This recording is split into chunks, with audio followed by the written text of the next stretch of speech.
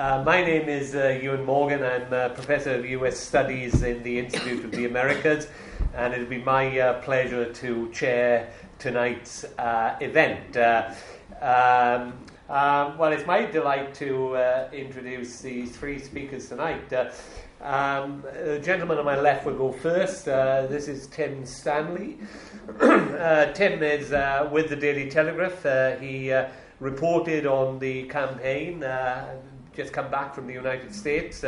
He's also a historian of note. He's written a number of books, including a study of the Carter and Kennedy campaign for the 1980 Democratic nomination, a biography of Patrick Buchanan, and a study of Hollywood politics, among others. Second to go will be Dr. Clodagh Harrington, who is senior lecturer in American politics at the Montfort University, has written extensively on the US presidency, and is currently the chair of the American Politics Group. And the third person who will speak tonight is on my left, Tom Packer. Tom Packer holds an Oxford D.Phil. He is the world's leading expert on Senator Jesse Helms of North Carolina, the subject of his PhD thesis. Tim. Thank you very much, Ewan, and thank you for having me here. I'm going to speak today so much as a historian, but as a journalist who was there in the middle of the fog of war. To the fact that when you are in the fog of war, you only see directly what's in front of you. And it'll take some time, maybe 4 to 8 years, before we really grasp the meaning of what happened last week and what its impact will be for America and the world. That said, it's extraordinary being there how wrong one can prove to be with just minutes. I was sent to America to largely cover the Trump campaign and to be at the Hilton Hotel for the evening of the election, with the expectation that I was covering the losing campaign. I had actually written a 1,500-word, very good article about why Donald Trump lost and why the Republican Party is a mess and will never get the presidency ever again. So I'm going to revisit that mistake and why I was wrong at the end of my talk, and I think the fact that I was wrong is significant. What I'm going to do is talk through what I saw, and I hope that helps bring some clarity about what it is that happened. To begin with, I started covering this campaign at the Republican convention in Ohio. It was a disastrous convention. It was a farce, in fact. So many things went wrong. It turned out that Melania's speech was eerily close to that of Michelle Obama's. As several of the delegates misbehaved in the hall, one of the speakers, Ted Cruz, declined to actually endorse the nominee during his speech. We'd not seen a convention like that since really the 1964 Republican convention, when there was open fighting between the Goldwater conservatives and the more liberal forces of Nelson Rockefeller. And it seemed as though one was present at a sinking ship. Doubly so because Trump seemed to have put all his money on his own personal success, to the point that he delivered his speech with the words Trump behind him. And everything was in gold, and everything looked like it was an advert for Trump Enterprises rather than for the Republican Party. The Republican Party had been captured. He wasn't going to compromise with it. He wasn't going to water down his language. In fact, the day after his speech at the convention, he took to the airwaves to denounce Ted Cruz and to repeat the conspiracy theory that Ted Cruz's father was involved in the assassination of John Kennedy. So, watching that, it's understandable that we all thought that by the rules of ordinary politics, this was a campaign that was nosediving. And indeed, the comparisons with 1964 were tempting, not only to say that there had been some sort of grassroots rebellion against the establishment, not only that this was a maverick campaign that wasn't going to compromise its message, but also we assumed that it was facing defeat because the candidate, Donald Trump, had said things and done things which went too far for the average American voter. So that was the assumption that I had when I flew into Washington about 3 weeks ago to cover the campaign on the ground. Now, when I arrived, the national polls put Hillary Clinton ahead by 3 or 4 points. Rarely much more than that, by the way. But that was discounted by most people because Hillary Clinton, it was believed, had a rock-solid advantage in the Electoral College. For decades, the Democrats had been able to count pretty solidly on the Electoral College votes of places like Michigan and Pennsylvania and Wisconsin. And it was assumed that because Donald Trump was so unappealing to Mexicans because of the things he had said about illegal immigration, he said that many illegal immigrants are rapists and murderers, it was assumed that he would lose the southwestern part of the country, that he would play poorly in those older parts of the country which were becoming more liberal and more metropolitan, like North Carolina and Virginia, and of course he wouldn't stand a hope in hell of breaking into places like Michigan and Pennsylvania. That said, when I looked at Trump's campaign schedule, I was surprised to discover that he wasn't going to many of the states that we expected him to. He wasn't spending much time in Ohio. Hillary Clinton, who had essentially taken a week off the campaign trail while Donald Trump was dealing with a video that had turned up from the past in which he appeared to brag about sexually assaulting women, Hillary took almost a week off the campaign trail, but when she did go to campaign, she was going to places like Ohio. And that was interesting. Perhaps that betrayed something that both campaigns knew, that Trump was taking a risk and going to places like Wisconsin and Michigan. Hillary, meanwhile, was still trying to keep places like Ohio in play. Anyway, I followed the two campaigns around dutifully. I snuck in past the Secret Service, and I was searched from head to toe and witnessed the various rallies, and I think they were quite illustrative of something that was going on. To take a typical Hillary Clinton rally. Interestingly, the demographic was not what I expected. Her rallies, the people at her rallies, looked like the kind of people I imagine would have turned out for Richard Nixon in 1972. Middle class, college educated, largely white, professionals or people going on to a profession. There was something clean-cut about her crowds. They were enthusiastic and the crowds were quite large. I would say about 8,000 people I went to see in North Carolina at Raleigh, and perhaps some people were saying upwards of 10,000, 12,000 people turned out for her on her final night in Philadelphia.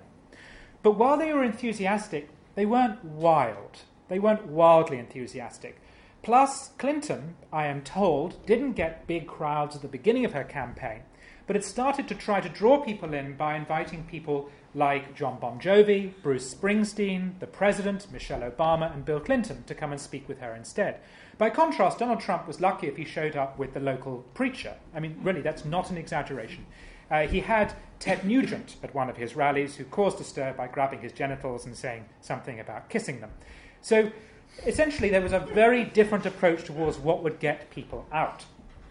Hillary Clinton, I discovered when she spoke, was pretty bad at it. When she is trying to make a point forcefully, she sounds a bit like a Dalek. That's a cruel observation, but it's important because there was really no connection between her and her audiences. They were enthused about beating Donald Trump. I did not sense from my interviews with people who turned out that they were particularly enthused about her. Even the women, which was a surprise because the narrative of the campaign was that this was a chance to put a woman in the White House. A very good illustration of the nature of the Clinton campaign was in Philadelphia. This was the last night of the campaign, and she showed up with Barack and Michelle and Bill and her daughter, and she had lots of rock stars, and tens of thousands of people turned out. It was extraordinary. But the layout was bizarre. All the people stood on Independence Mall facing north, towards where the candidate was going to stand. The candidate was hidden behind a wall of glass to stop people from shooting her. That's understandable. I never saw that for Trump, by the way. But that's understandable. The president was there too, so it was probably something the Secret Service insisted on. But the strange thing was that the candidate didn't face south towards the people she was speaking to. She faced east towards the media and the TV cameras. That way, there were no people between her and the TV cameras, so they would get the best shot of her. The result was that anyone watching this on C-SPAN would watch it and think she was directly addressing people. She wasn't. She was directly addressing the media. The people were actually locked out of this strange dialogue with the media. And at one point during the speech, she said, "I greatly regret the tone of this election." And someone shouted out, "It's not your fault, Hillary!" And the crowd went wild. Any other politician I have ever seen in my life would have said, "Thank you," or "back at ya," or something like that. Instead, Hillary, this won't be picked up on the podcast, I'll say that I'm shrugging my shoulders, Hillary sort of went, "Heh." She couldn't do it. She had no star power, no charisma, no connection with the voters. I began to sense that what Hillary actually was an old-fashioned liberal candidate. She was a Mondale or a Dukakis. She was someone whose instincts were centrist and wanted her party to be centrist, but during the primaries had been forced to the left and found herself pushing a message she wasn't entirely comfortable with. And her way of trying to get people to the polls to support her was that old 70s and 80s way of getting people to vote for you, which is to treat them as constituencies. Everything she said was directed at getting blocks of people to the voting booth, not individuals. This for women, this for gay people, this for African Americans, this for Latinos. And all the time, this is why you must vote. You must vote because you'll be betraying that constituency group. Now, by contrast, a Trump rally was unlike anything I'd ever been to. It's extraordinary. For instance, I went to Pittsburgh. There was at least 12 or 15,000 people. The queue was so long, it snaked all the way around the auditorium, around the aircraft hangar that he was speaking in, that you couldn't tell where it began and where it ended. The people who introduced him were local people. It was interesting to note the subjects that came up, not so much jobs. Transgenderism repeatedly came up at Donald Trump's rallies. Cultural conservatism was very important for the people who came out to his rallies. God came up, dealing with ISIS came up. I heard less about free trade, although people were critical of it, those who I interviewed. Then eventually the candidate would arrive. You'd know he was coming because you'd hear the strains of God Bless the USA. And the hangar would slowly peel back, revealing the Trump plane. He's a showman. He's also very funny. This is something you don't tend to get from the TV. But he has a kind of a mocking, sardonic, I hear Hitler was quite similar, a mocking, sardonic tone, which is rather surprising, and immediately it sounds witty. It sounds like he has a sort of earthy wit. For instance, in North Carolina, there was a guy in the crowd who shouted out, "I fucking love you, Donald!" And Donald turned towards him and said, okay, I don't know what to make of that. There's a guy, he's quite big, he says he loves me. I don't know how I feel about that. I didn't expect this in North Carolina. He was quite funny. And he spoke directly to the issues, just as I'd seen him done at the convention. It was all negative, it was all pessimistic. 90% of his speeches were about how rubbish America was, only 10% was about how he would make it great again. And of course, there was almost no mention of how he would make it great again. Come election night, I was dispatched to his election victory party, which was in the depressing concrete block that is the Hilton Midtown. I'm convinced he hired it to save money. The ballroom is quite small. The people who were guests, I saw one significant Republican, Pete King, the slightly bonkers representative from New York. Otherwise, there were no significant names. I would say the average age was under 30, a lot of teenage boys in baseball caps. It was not a party full of people who ever thought they were going to win. They were just as surprised as the press were when they did win, except their reaction was very different. And in fact, it was illustrative of something that has happened in America, that the press looked so glum and so near suicidal, and the Trump people looked so elated. It was significant that there was really almost no one within the press train who had sympathy or even necessarily empathy for Trump and the issues he was pushing. There was a strange dialogue that was taking place on the internet or in people's private lives that was not taking place in mainstream media, and that is one of the reasons why we missed it. To sum up, the two big questions are, why did he win and why did she lose? That might sound obvious, but actually the dynamic here is more complicated than we're used to. Ordinarily, one looks back on an election and you say, the issue is, how did he do it? How did Reagan win in 80? Well, it's obvious how he did it because Jimmy Carter was very unpopular, there was a recession. But here, those two things are fairly equally weighted. She had to lose it. She did something wrong because she was way ahead in the polls and Trump's campaign was appallingly badly run. So she has to have done something wrong to have lost. And I'm afraid I think it comes back to her personality and the nature of her political identity, that she was so unpopular, so mistrusted, and she made so many mistakes in the issues that she chose to focus on, and also where she chose to campaign. Why did he win? That is more complicated. He touched upon something in the American psyche, some deep unhappiness that he was able to articulate, and a part of me suspects that any other Republican couldn't have. But bear this in mind. I did write an article saying that he lost and why she won. Imagine yourself in an alternative dimension where, for the sake of about 30,000 votes spread across Michigan, Pennsylvania, and Wisconsin, she won and he lost. Then we'd be saying something very different about this election, about how it shows that one can be only so right-wing and not go any further. We would say that it was a demographic election. We would say that it shows the power of rising groups of people, particularly Latinos and Asian Americans. So for the sake of a few thousand votes, we'd be having a very different conversation. And she did win the popular vote. So I do not think there's been a revolution in the sense of America as a whole changing its mind or moving in a new direction as one. Rather, this election has acted as a snapshot of the culture, society, and economy of America.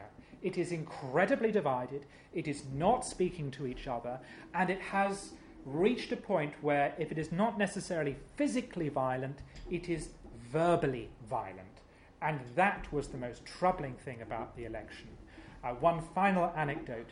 The strangest thing I have ever experienced is to be part of a tiny press pack of maybe 20 people, overwhelmingly from New York, probably, 20 people behind a steel barrier, as about 15,000 Trump supporters get bored, turn on you, and start shouting, "Lock them up," and CNN sucks. It was very strange. The hatred wasn't just directed at her, it was directed at us and America's democratic and media institutions. And that's something that America's going to have to address. Thank you.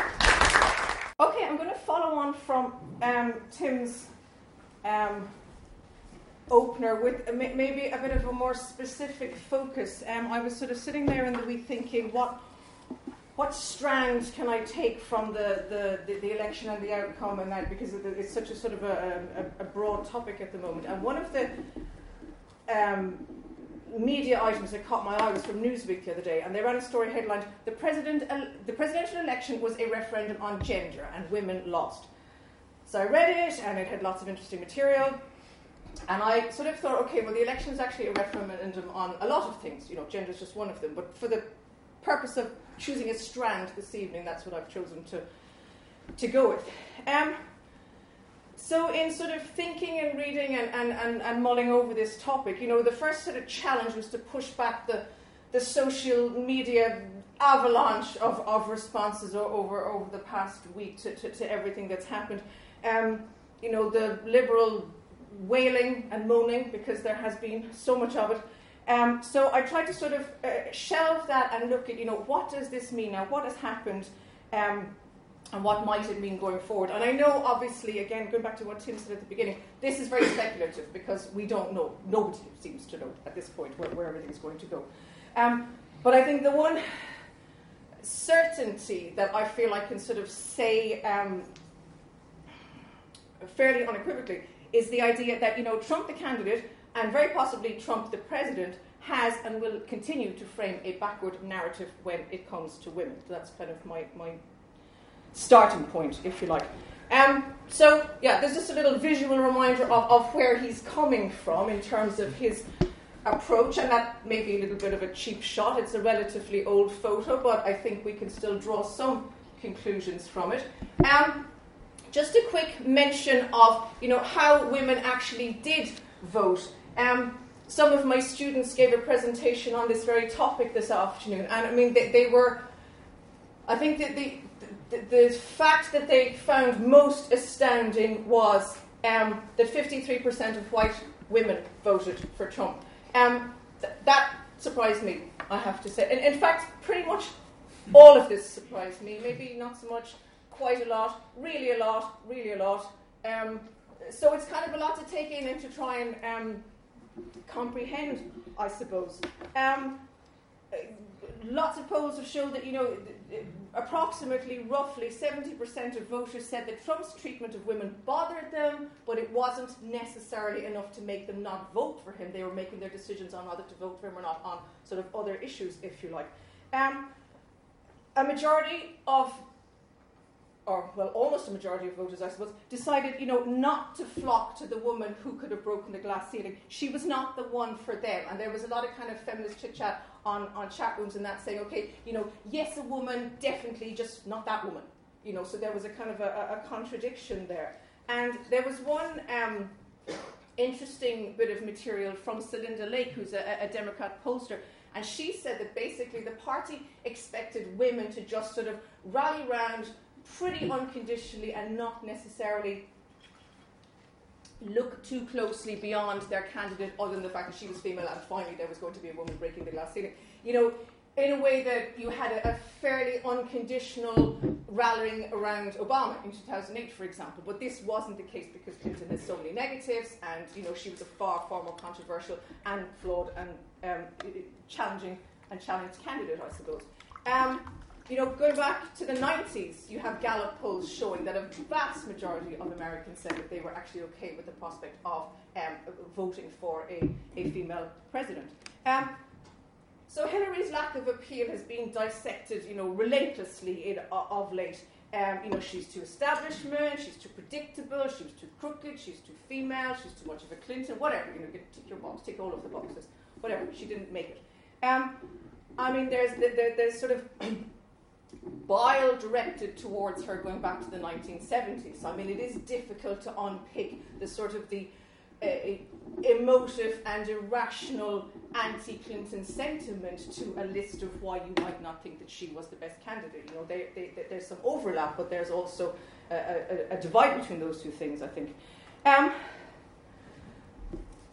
So in terms of, looking at Clinton's positions on, what you could term women's issues, and I know that sort of narrows it a bit. Meryl Streep says women's issues are everybody's issues, and I go with that. But just for kind of the sake of some bullet points, her positions on the issues were categorically progressive. The same can't be said of Trump. And so these are, some of the issues. Obviously, it's not everything, of course, but these are ones that sort of got mentioned along the way in the campaign.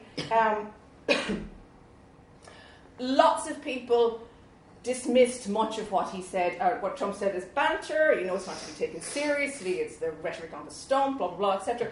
But there were some things, or some issues that were sort of repeatedly referred to that you think, okay, well, he's going to find it difficult to kind of roll back from these. Reproductive rights is the most significant one. There's issues there to do with, public funding for Planned Parenthood and other such organizations.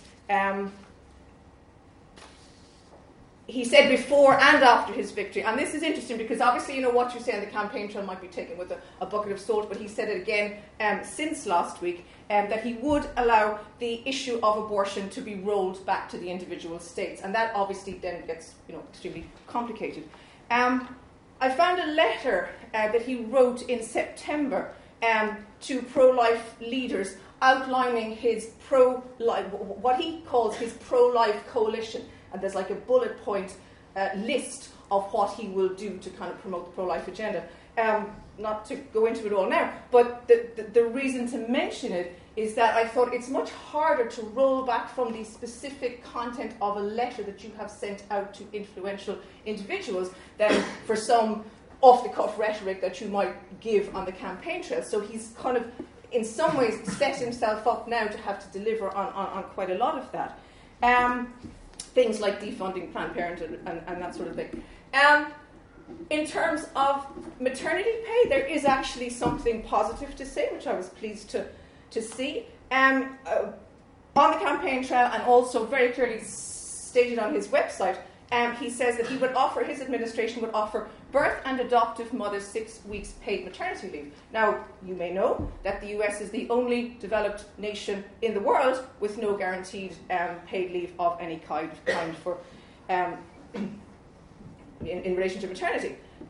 So this would be a great leap forward in many ways. I mean, Clinton, just as a kind of to offer a balance, she said she was going to offer 12 weeks, but whatever. I mean, at least he was on the page of offering something, which others before him hadn't. If you're going to sort of criticize the maternity offer, it was specifically for women. There was so sort of same-sex male couples, they're not in this picture from Trump, but whatever, it's a start. The gender pay gap, he didn't say anything particularly controversial about that. He made a few comments, but there was no strong rhetoric either way. Taxation was an issue because, what did he do? Oh yeah, he said he would rewrite the tax code so as families earning less than $250,000 a year could claim childcare prior to that bit of their salary being taxed or whatever, which, is pretty much how it is over here. But again, it's a great leap forward if this isn't what they had before. So all of these things, if you saw the CBS interview the other day that he gave, he specifically talked about same-sex marriage, and he said he wasn't going to go back on that. And interestingly, he mentioned a few times that, this is being decided by the courts, therefore end of, nothing more to say. So I thought, okay, that's quite cut and dried. That's, a good thing, depending on your perspective. But he sort of contradicted himself then when it came to reproductive rights, because he said, this is something where I would appoint a conservative Supreme Court justice, and then we will roll the abortion issue back to the individual state. So that's the really controversial one, I think, up at the top. And then the bottom one is, it's a bit of a general catch-all, but it's important in terms of, if you look at things like, what was I looking through last night? Domestic violence figures, that kind of stuff, they're really worryingly high in the US. So the kind of the general attitude, the general tone and rhetoric coming from the top, I think they're really important. And he hasn't yet given much sort of comfort, I suppose, to women, that the tone and rhetoric is going to be respectful or progressive or supportive or anything along those lines.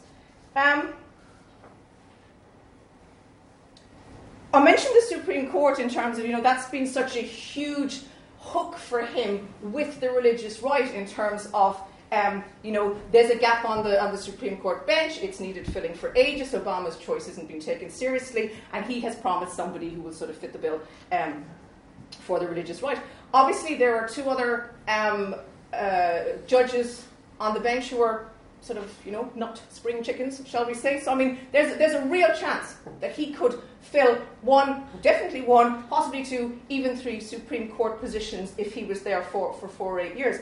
If you think of Obama, he had 2 positions filled within 2 years. So it can happen, depending on the health and well-being of those that are there. So that's something that's gotten a lot of coverage, but I thought there's kind of more to it than that. If you think also that he is responsible for appointing justices to the lower courts, that's not the sort of stuff that makes the media over here, because it's a bit, it's just kind of further down the food chain, I suppose. But there are hundreds and hundreds and hundreds of appointments to be made. I looked up to see how many appointments President Obama had or is still in the process of making on the lower courts. And the number was 650 lower court justices. Now, that's the stuff that kind of pans out more on a day-to-day level. Not everything makes it to the Supreme Court. So this is the more, year in, year out, day in, day out kind of stuff that is really going to matter to people on the ground, if you like. Whereas the Supreme Court is like the kind of the last hurrah, if you like, for any piece of, for any item to be discussed. So all of this, I was thinking, what does this mean now for the direction of travel of the country, politically, in terms of women, and obviously the kind of the wider society as well.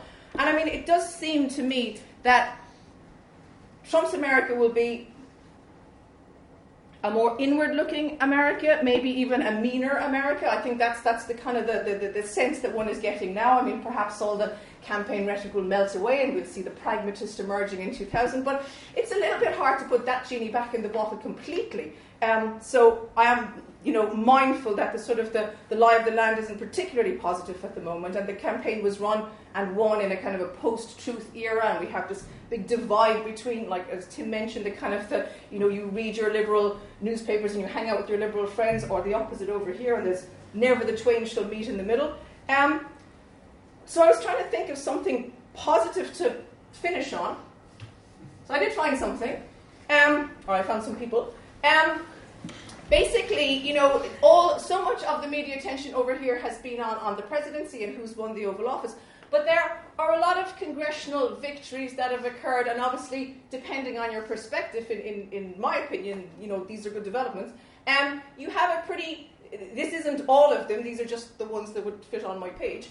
Some good examples of progressive females getting elected to high office.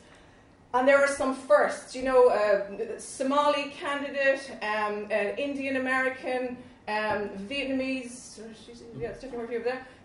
So there are leaps forward, and I thought there's more to all this than how many female bums there are on seats. I mean, that's a bit of a crass way to kind of measure progress or positivity or whatever. I'm very aware of that. It's much more about how gender will play out in the kind of the overall policies of the administration and what women can expect from a Trump presidency. I did conclude that right now there's not a whole lot to be encouraged by or about in terms of Team Trump, but I also thought, if the power of the presidency is the power to persuade, then there is kind of quite a decent amount of opposition out there to resist negative persuasion, or maybe to offer their own persuasion in response and reach some kind of meaningful compromises with him going forward. One thing that happened in terms of this election is people got a lot, particularly I would say people in sophisticated places like here and Western Europe got a lot what they've been asking for years. So they asked for a Republican candidate who wasn't really tied to the religious right, who didn't look like he was opposing his religious views on people, who was comfortable with a sizable government, who didn't have some unsophisticated American attitude, a more European attitude towards sexual liaisons. They got them, so obviously it's getting loads of positive publicity for all the people who complained about George W. Bush and Ronald Reagan, who are so much happier with the president they have now. And I suppose it's one of the things that they shows in life, that you be careful what you wish for, because you might get it. And you could say the same could be said of Hillary Clinton. I'm pretty willing to bet if she was told allowed to choose the Republican candidate to run against, she would have chosen Donald Trump. And for winning, that might even have been the right candidate, but she didn't win, so I suspect she rather regrets that now. Very briefly, because I think Tim was very helpful on that, why it's so amazing, because I think it's important to stand back. One way of looking at it is, Trump lost the popular vote, he only just won, the economy is not massively great, but actually, this is absolutely amazing. He had, in many ways, an appalling and badly organised campaign. Both the previous Republican candidates for president, both the previous Republican presidents didn't vote for him. He had unprecedented opposition from the media, so he was opposed by more newspapers than any Republican candidate in the history of that party, and supported by, even more to the point, supported by less. He was overwhelmingly outspent. He made a series of gaffes, which I think it can be fair to be said have been unprecedented while the campaign's actually been going on by any Republican presidential candidate ever. So, in that context, I think what's amazing is he's won. I think Tim's quite right, we shouldn't treat this as some kind of landslide. But in a sense, given the enormous number of personal flaws Mr. Trump had, which are highly connected to his personal personality, it almost suggests that somebody who combined his kind of agenda with a more easy-to-manage personality might have won by a landslide. So I think in that context, it starts looking a lot more of a remarkable achievement and needs a lot more explaining. So one factor is, how on earth did he win the primary?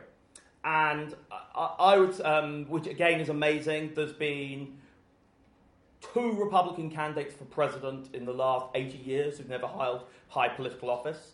One of them was in exceptional circumstances, but there were virtually no other prominent Republicans in America at that point, because it was in 1940 when they'd just been flattened. The other was Dwight Eisenhower, who played a significant role in a minor military conflict known as World War II.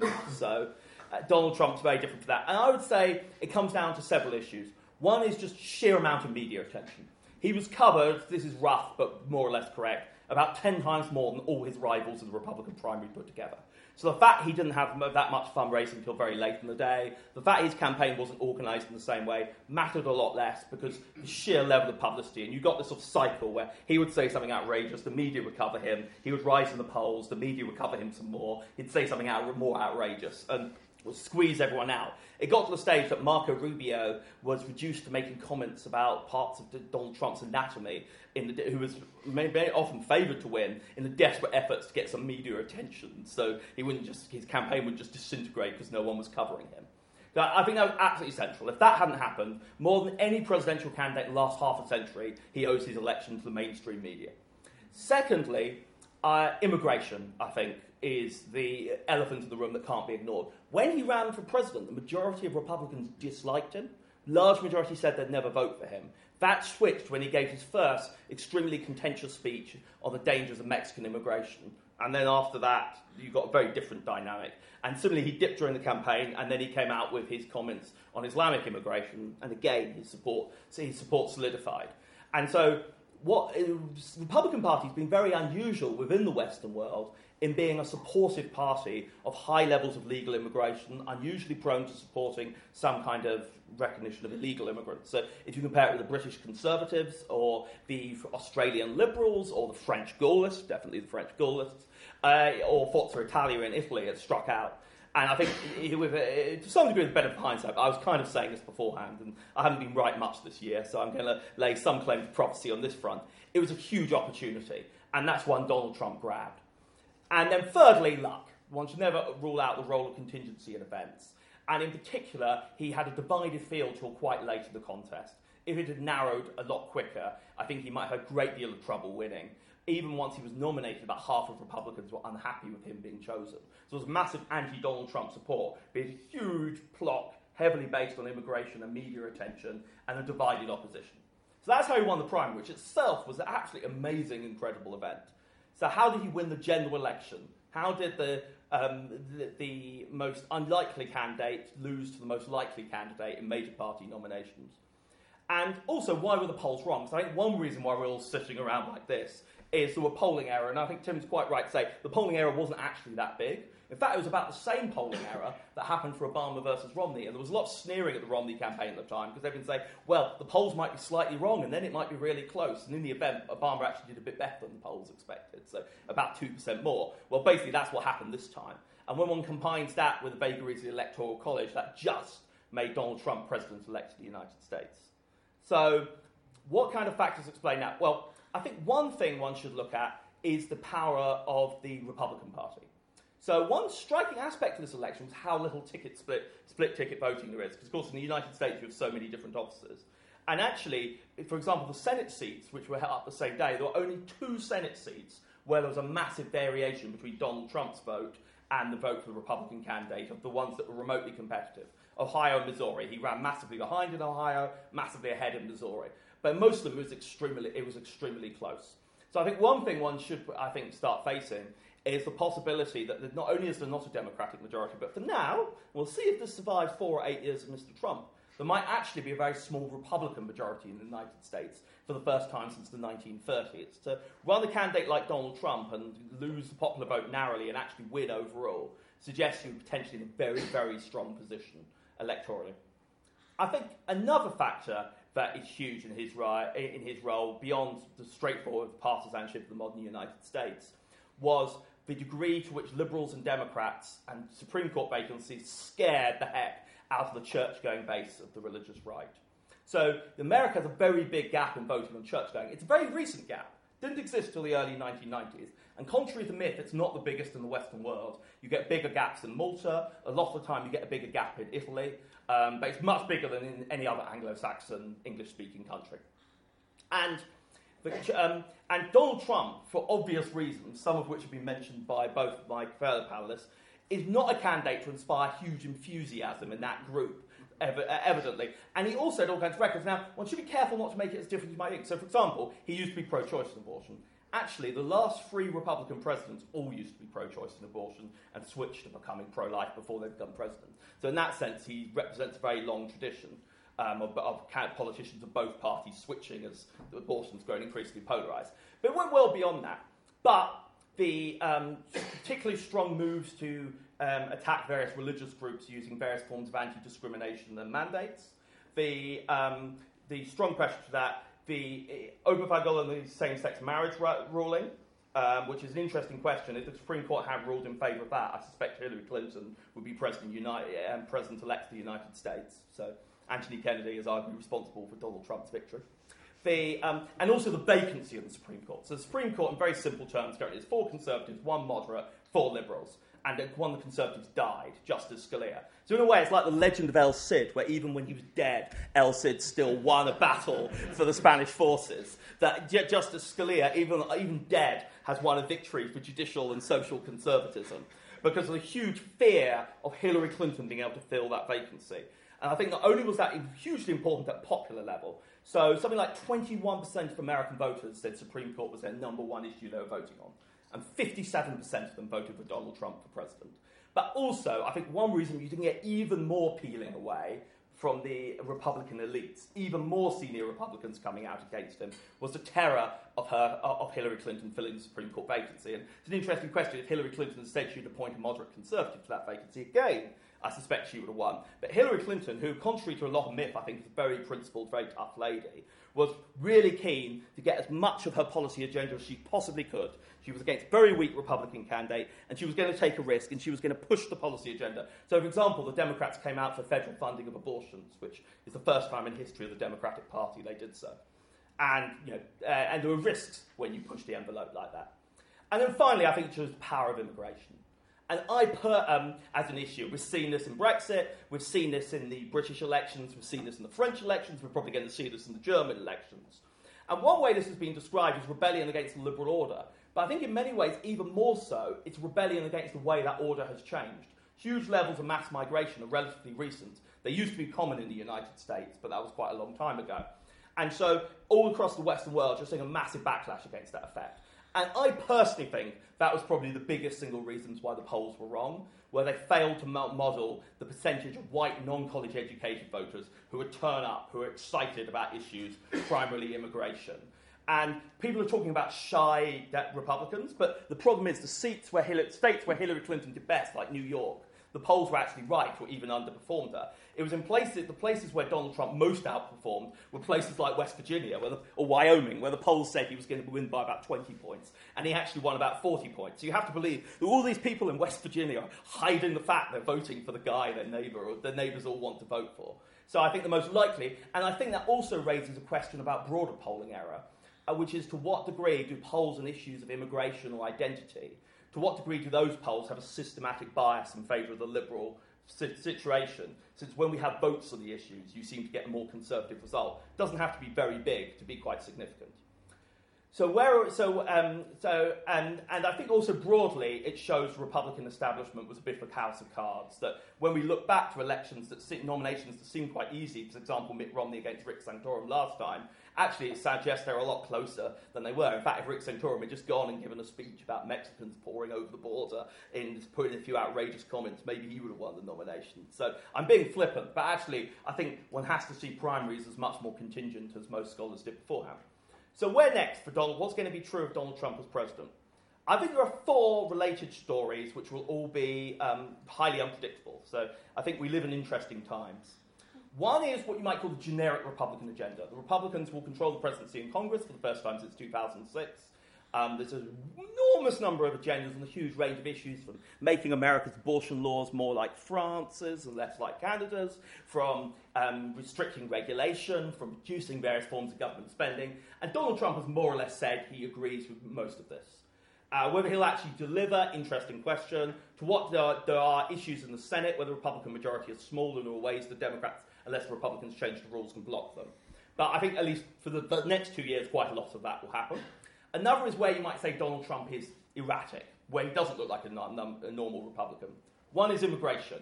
And I think it's hard to think of a bigger sign that the bipartisan consensus for high levels of immigration is sitting on sand with Donald Trump becoming president of the United States. So I'd be amazed if one didn't get a lot of action, partly for executive orders, and I suspect we'll get legislation as well. Another is free trade, where scepticism about the current free trade model is about the most consistent theme of Donald Trump's political pronouncements for the last 30 years.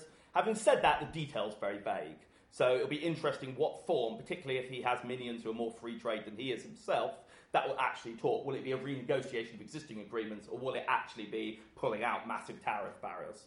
And then I think there are two, one where I sort of want to pour cold water in is this idea that instead of just having a Republican presidential nominee, we have one who has fascist tendencies, I think I'd broadly say, a radical anti-Semite, a radical racist.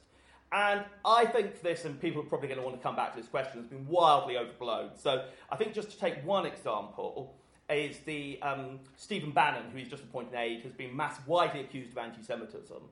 The guy has a site on the website he runs called Breitbart Jerusalem, which covers the Israeli side of conflicts. His former boss is Jewish. Several of his closest aides are Jewish. The article which has got the most attention caught where it was referred to someone as a renegade Jew was written by a Jewish guy and attacking that guy as being insufficiently pro-Jewish because they were backing Hillary Clinton for president. So it's a peculiar form of radical anti-Semitism that takes these kind of forms. On the other hand, we are talking about a guy with a very different background, very little relevant experience, and a history of at least questionable business deals. So the worries about incompetence and corruption may or may not be right, but I think they are very well grounded. The notion that he's some kind of KKK guy is massively based on a huge range of hysteria on the subject. And of course, when you go and interview KKK people, are you connected to the President of the United States? There's a limit to how much they say, not at all, not at all. Please don't pay any attention to my tiny group of 25 people who no one cares about. Please, media, instead have a huge communication suggesting it's linked to the President of the United States. And the biggest danger is you'll get a revival of that through all the coverage of this supposed link. So in conclusion, an amazing result, massively driven by backlash against the pro-immigration and the broader globalist world order. Hugely surprising. The traditional institutions of campaigns, I think, have to be rethought in their significance. And above all else, we live in a very unpredictable times for the future because we have somebody who is very, very hard to predict the trajectory of his actions. Thank you very much indeed.